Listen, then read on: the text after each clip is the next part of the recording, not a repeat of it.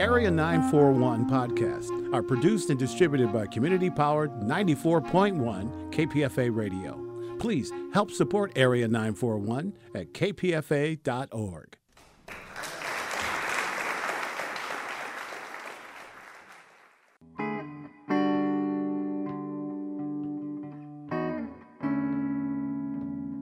This is the Area 941 Radio Walensky podcast.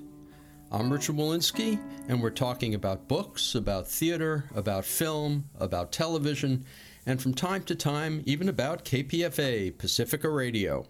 My guest is Kate Jessica Raphael, whose latest novel is Murder Under the Fig Tree, a Palestine mystery.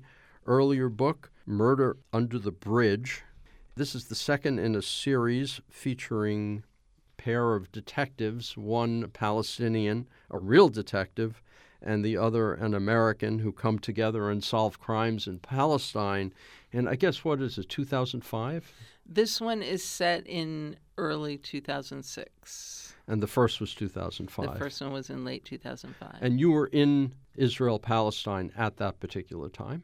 I was deported at the beginning of 2005, so I wasn't thinking that clearly when I started this project. I was being very naive about the publishing process, and I kind of wanted people to know what it was like right then. So I set the book sort of right in the period when I was writing it, not thinking about the fact that I might want to do a series and that I wasn't going to be able to go back and that people anyway weren't going to be reading it for years. And so if I had been thinking clearly, I probably would have set the first one in 2002 or 2003 so that I could work my way forward to the last point at which I was actually there, which is especially important in Palestine because the geography has been changing constantly with the encroachment of the wall and settlements. Before we get on to some of the issues in the book, did that mean you had to do extra research on the period when you weren't there, or was it sufficiently close to what you'd been that you kind of went with it? With the first one, it was there. close enough to the time when I had actually been there. The second one, I knew pretty much what had changed. I checked a few details with people who had been there more recently. But with this third one, I'm definitely struggling with that because I know that certain things would have changed. And I've asked some people who were there at that time, but they don't remember exactly what was going on. And, I think September 2006 is when the next one is set, and I'll ask somebody, could you still go to Abu Disa legally? And they don't remember. Let's talk a little about Murder Under the Fig Tree. Now, when Murder Under the Bridge ended, Chloe had been sent out of Israel, and Rania, the detective, was still a detective. Why did you choose to open the book with Rania in prison? As I finish a project, I get this idea of how the next one's going to start.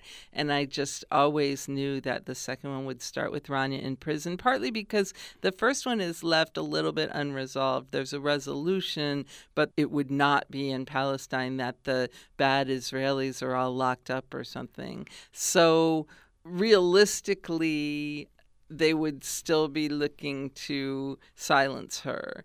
And because of what had happened since the time when the first book was taking place, the government had changed. Hamas had taken over the government, and one of the things that happened was that the Israelis went around locking up people that they thought of as threats. And so I just felt like that would be a good way to, one, dramatize the situation, two, something would have to be pretty dramatic to get Chloe to try to go back to Israel after being kicked out.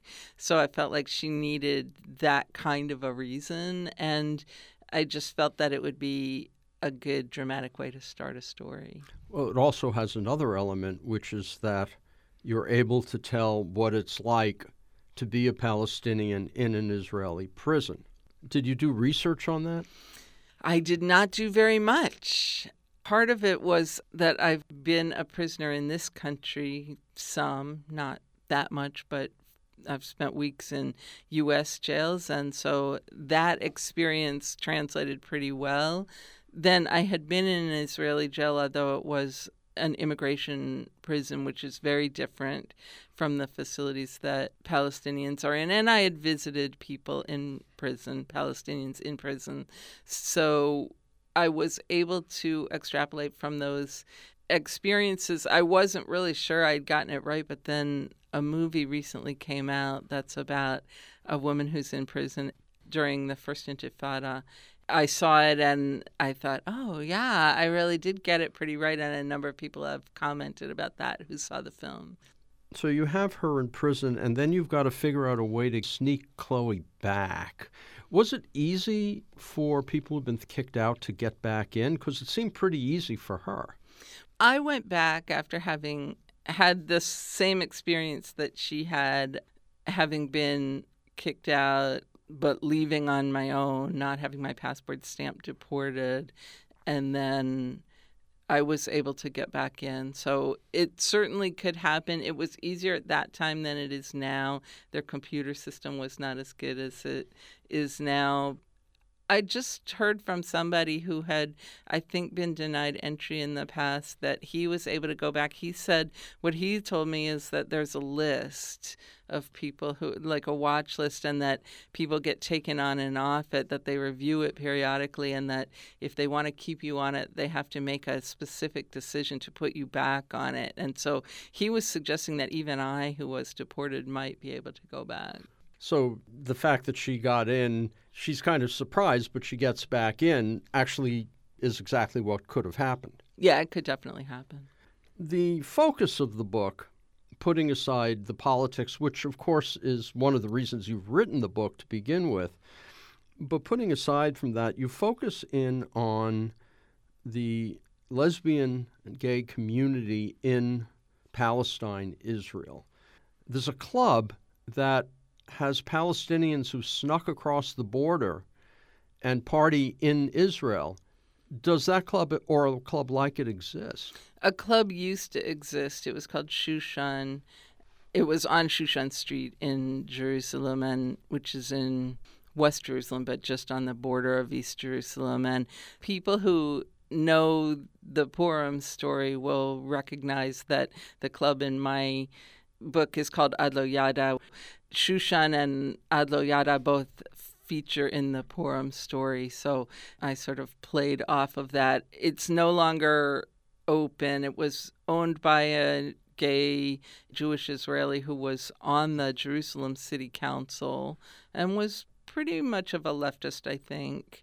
He came under a lot of attack, mostly from the religious right, for being openly gay and running this club, and eventually it closed. But there are some places, there are still some clubs where Palestinians and Israelis socialize together in Jerusalem, although now there are a few in Ramallah, which didn't exist at that time, that have sort of underground gay scenes. Do sites like Grindr exist over there? I am sure that there are online dating sites at this point. I don't know if they're like Grindr. I haven't done research on that, but I mean, basically the internet is very much a factor in the emergence of the Palestinian queer scene. So the internet is there on the Palestinian side as well as the Israeli side? Yeah, for sure. And have you checked out the communication between the two sides just generally? I mean, just as part of your work as an activist. There are two LGBT organizations in Palestine, Aswat, which is a lesbian group, or they call themselves a gay women's group, and Al-Qaus, which is for sexual diversity in Palestine, which is multigender and very inclusive. They have traveled here. We've hosted them a few times, and they've talked about what the scene is like. You know, they do collaborate with Israeli organizations at times, although definitely being independents and not doing normalization. Like, they're part of the BDS movement, the Boycott, Divestment, Sanctions movement. They're signatories to the call. And so they're very cognizant of not participating in activities which would be perceived as normalization or trying to say, oh, all we need is coexistence. You know, coexistence, not in the sense of equal partners, which of course is what we all want, but coexistence in the sense of we just need to accept the status quo and everybody get along. There's also a lesbian support group. Did that exist at the time? Yeah, it was just starting. I mean, that was part of Aswat's mission. Aswat kind of started as a social group and became more of a political and educational project. One of the characters sneaks through the wall, the fence, to get over to the gay bar. Did that happen? Yeah, I mean, I saw that in a movie about Shushan and about Jerusalem in general. The person who tells that particular story is a little bit suspect. Some of the things that he later said about his life didn't turn out to be true, but for sure I knew people who did that. When you went to that bar, you saw Palestinians and Israelis hanging out together. Was it like walking into some kind of nice future? How did that feel? Or were they separate? Definitely people socialized together, and they were also separate. You know, there would be tables of all Palestinians, and there would be couples, there would be mixed couples, and same racial or ethnic culture couples. You know, pretty much it was a no questions asked kind of a space. You know, there were definitely Israelis who would go there because they wanted to meet Palestinians. I think there were some Palestinians who might have wanted to meet Israelis, and probably more who just wanted a safe and comfortable place to be for a while. Well, it sounds as if the Palestinian side of it was far more closeted than the Israeli side. Yeah, definitely. I think that was true, that, you know, there's been a gay scene in Israel for longer. There are more people who don't come from religious backgrounds. I mean, Palestinian society in general is more religious, where Israeli society is mostly secular. You know, but there are secular Palestinians and there are very fundamentalist Israelis. So, I mean, I certainly knew Israelis who went to that club who were from very religious families that would have kicked them out, or possibly worse if they knew that they were going there. So they were certainly closeted there. But the thing is that when Palestinians are going to Jerusalem, if they don't have Jerusalem ID or Israeli ID, then they're there illegally, so they're closeted on two levels, right? Like, they can't have anyone that knows their family see them going into a gay bar, but they also can't have the Israeli army or the police see them being in Jerusalem, which is more likely to happen, you know, because they really stand out and there are people who are looking for that. And so, you know, that makes it doubly dangerous for them.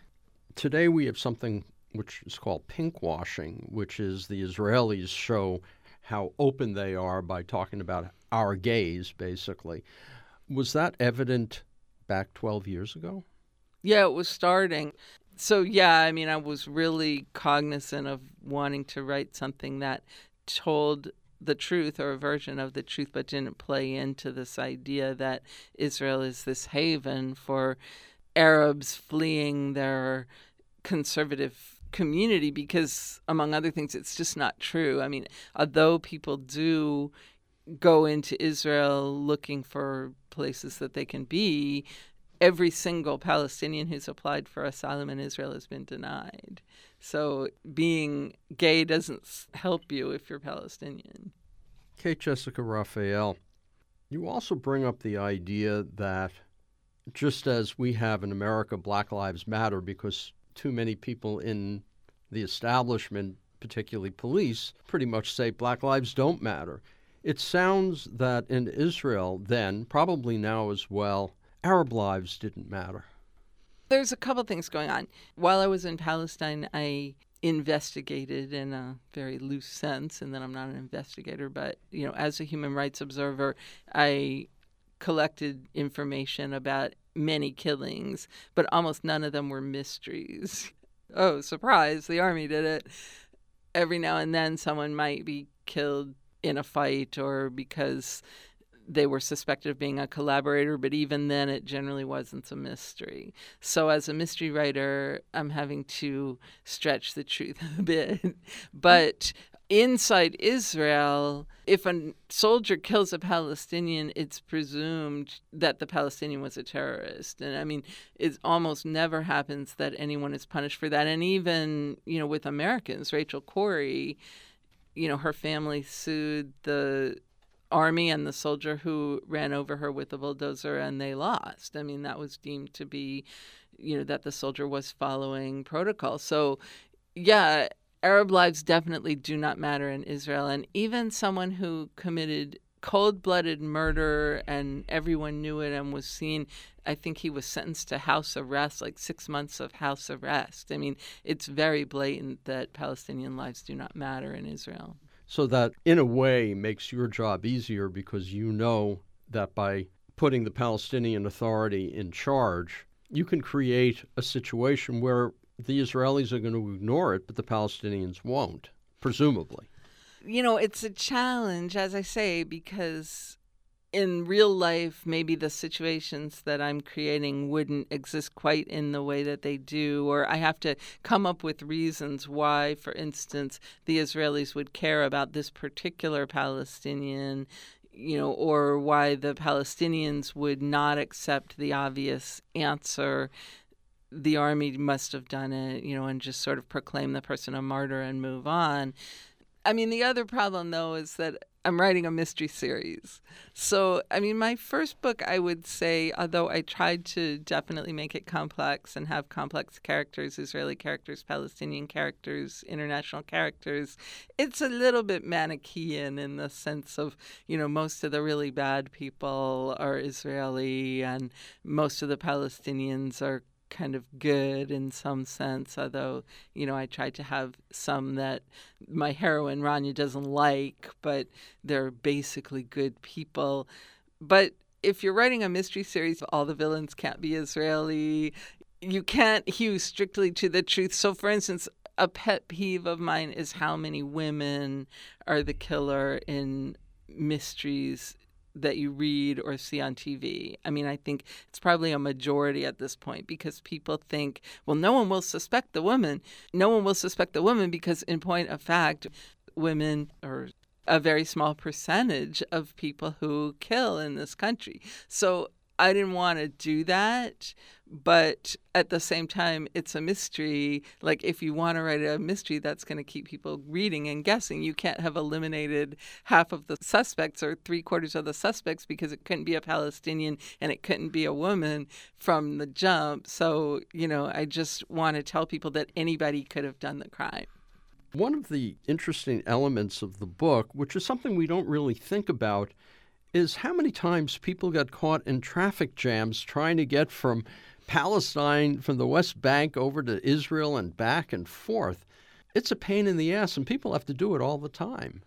Traffic jam is a little bit of a misnomer. There are, I'm sure, traffic jams that Israelis or settlers get caught in, but the people in my book are being caught by roadblocks and obstructions, checkpoints, mostly impromptu checkpoints which will spring up so that you never quite know whether you're going to easily be able to go somewhere or not. It's not quite like here where you know that if you want to get there quickly, try and avoid rush hour or, look at 511 to find out if there's a overturned semi-truck on the road. It's much less predictable than that, and it's not at all random. I mean, basically, the point is to keep Palestinians from being able to move freely, and they're not able to move freely. And at times, at least, there are hundreds of checkpoints throughout the West Bank. And that, of course, creates difficulty when someone needs to get to a hospital. So one of the subplots in this book is based on a story that a friend of mine was intimately involved in, which is that a Palestinian woman needs to go to an Israeli hospital to get cancer treatment. She lives in the West Bank, And she can get a permit to do that, but her husband can't get a permit to drive her because he's the wrong age and he's Palestinian and his record is not spotless enough to get him a permit to go back and forth. So in this case, they ask Chloe through Rania to accompany her. But a friend of mine, an Israeli friend, did that for several years. She drove a woman back and forth to treatment several times a week. What other little bits and pieces came out of your own work or just talking to people inside the book? Can you think of a couple of other ones?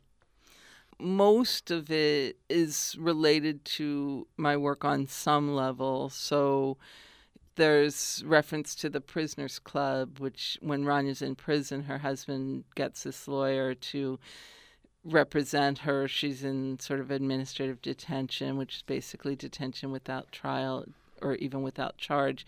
So the Prisoners Club is a group of human rights lawyers who represent people in that situation. Well, they represent Palestinian prisoners in Israeli jails in general.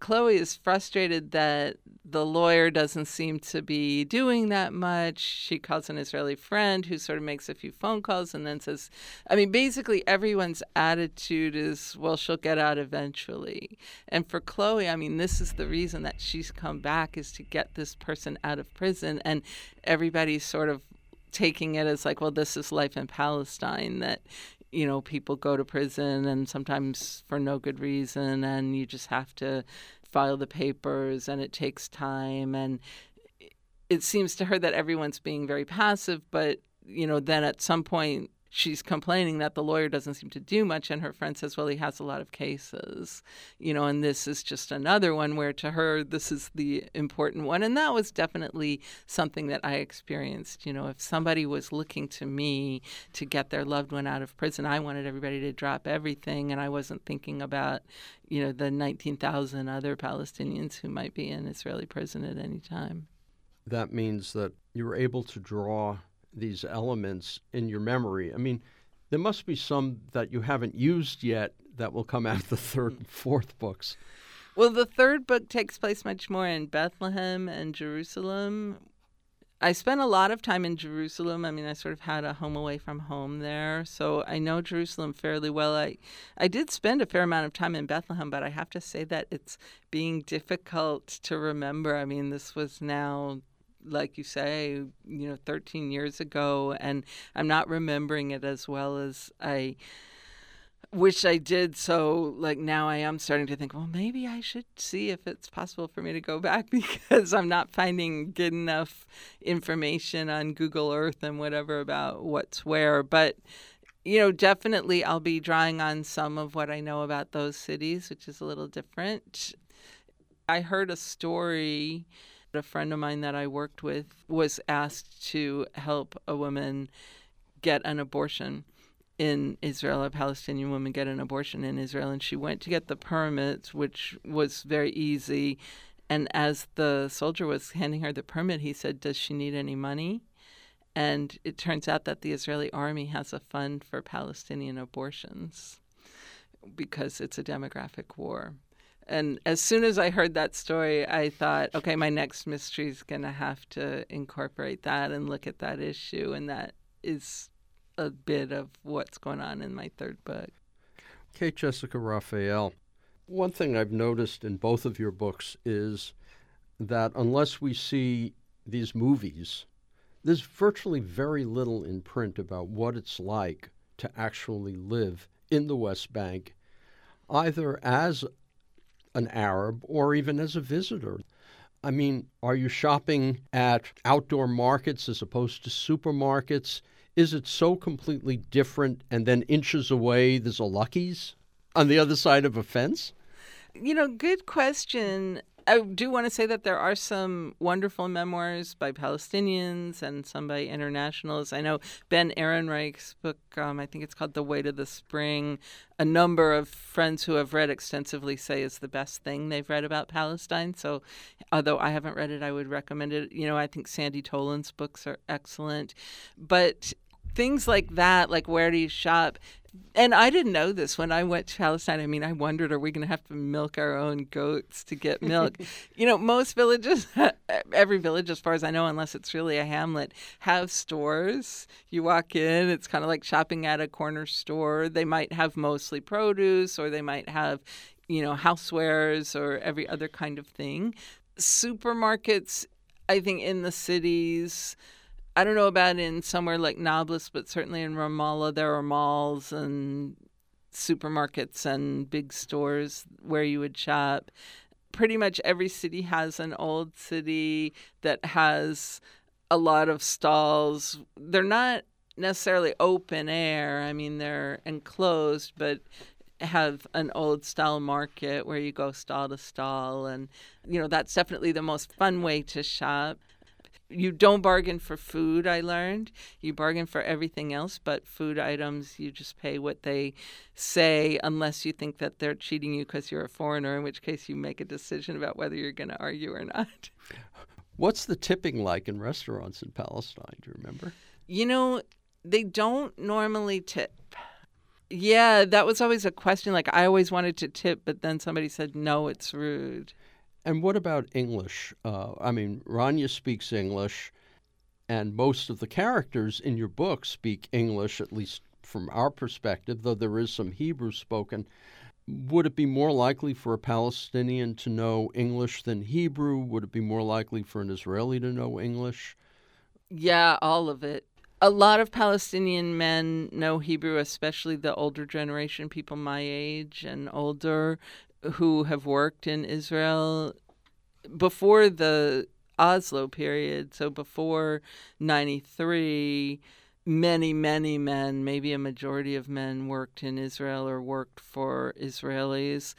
They tend to know Hebrew. Also, anyone who's spent much time in prison seemed to learn Hebrew there. So, it's kind of an irony that the ex-fighters have the best Hebrew because they spent the most time in prison and they learned their Hebrew there. But the women typically do not speak Hebrew at all, and if they do, they pretend that they don't, which is something that showed up in my first book. They just don't want to speak it, and they don't need to, so they don't, unless they were in prison or had some reason to work in Israel. They study English from a very young age in Palestine. They start in the first grade, I think, at 6 years old. They start a little later in Israel. Inside Israel, though, there are many people who have a parent who might be American. They watch a lot of American TV, so they learn English that way. I mean, I have friends who have perfect English, but increasingly the younger generation is less comfortable in English or might not really speak it at all. And some choose not to speak it. For some Israelis, being independent, not being seen as some kind of U.S. satellite is very important, and so they don't want to use English. Some speak Arabic, and comparatively very few Israelis speak decent Arabic compared to the number of Palestinians who speak good Hebrew. More Palestinians certainly know Hebrew than English, but you can usually find an English speaker if you need to among Palestinians. Okay, Jessica Raphael, Trump has just declared that Jerusalem is the capital and wants to move the embassy there. What do you see happening based upon your own knowledge and research? Does this shift things over there, as the mainstream media would have us believe? Or is it another situation where people are going, well, it's this whack job and we kind of need to step around it? I don't think there's a way to step around it. I mean, we might say that he doesn't represent the U.S. policy, but the fact is that he is. He's the chief executive. He makes decisions for this country. And so for the next 3 years, or I think very likely the next 7 years, he is the face of the United States and he sets policy. So I think we have to take it seriously. It's definitely an escalation. On the other hand, in some ways, it's simply an acknowledgement of what Palestinians have known for a long time, which is that the U.S. is not a neutral broker, that I think what it does is that it makes it very clear that the U.S. cannot claim to be a neutral arbiter in this situation, and that they're not trying to promote a just peace for Palestinians, but they're trying to ram down the Palestinian Authority's throats any solution that the Israelis want.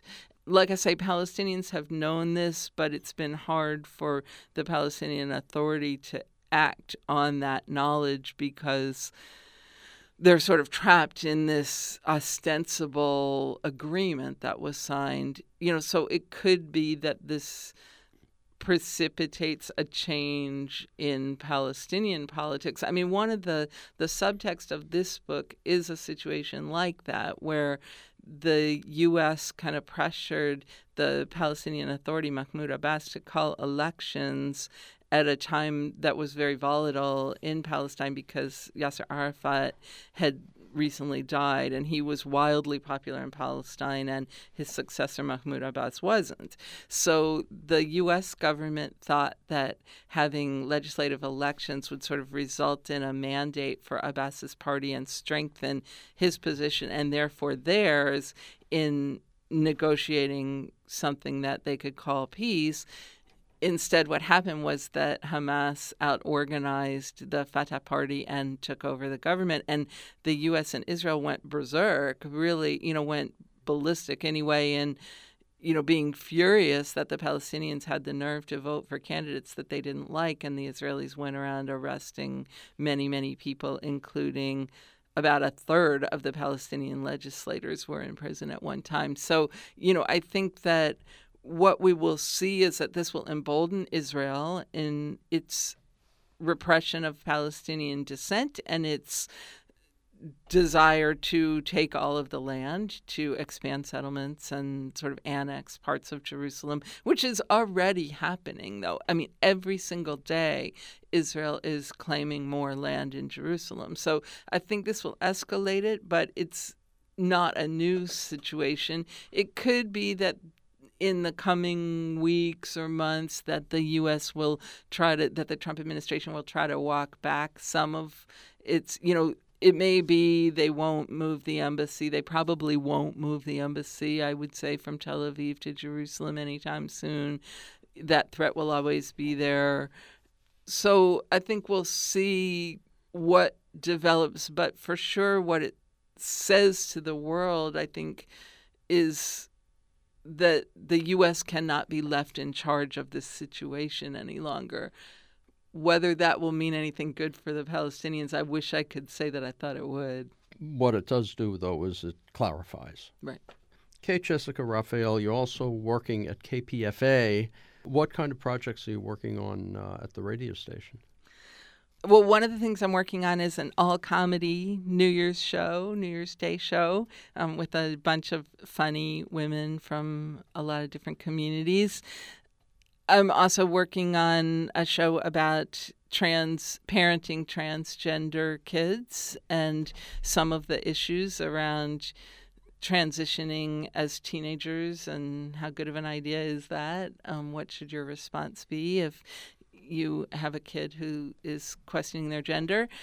I am hoping to do some shows about elections as resistance and sort of, is it a good idea for leftists to run for office, local offices, national offices? Of course, we're going to be tracking the whole sexual harassment, sexual assault, Me Too movement. We're recording this shortly after Al Franken has announced his resignation, and I've been very torn about this because I feel like we're focused right now on this one set of misdeeds of people in high places, but there are a lot of other terrible things that people in Congress have done that we're not talking about. So, there are people who have been members of exclusive clubs. I'm sure there are Congress members who are slumlords. There are people who have underpaid or not paid their domestic workers, and we're not talking about that. So, I want to try to think about ways to look at some of those issues as well. Your next book, do you have a title for it yet? Murder at the Roadblock is the current title, although, the first two were under, so I keep trying to think, is there something that I can have it be under, but I don't think so. I think it's going to be At the Roadblock. It's dealing with Jerusalem, the issue of Jerusalem, a lot, so that's hopefully very timely, although, of course, when it comes out, we'll see if it's still timely. I have a feeling that it will be. You're going to make Rania a full-fledged detective again? Yes. Rania in this book is a bit of a national heroine, so that's a little bit new territory for her, and I'm hoping that I can make that come alive. And she's definitely in good form in this book. And you're going to figure out a way to get Chloe there. Chloe's still in the country. She doesn't leave after Murder Under the Fig Tree. In fact, at the end of Murder Under the Fig Tree, she sort of wangles a volunteer gig that mirrors one that I had, which was working at Adamir, which is an organization that works with Palestinian prisoners. To listen to more of these interviews, go to my website, bookwaves.com, or find the Bookwaves and Arts Waves podcasts at kpfa.org. Or you can subscribe to both podcasts via iTunes.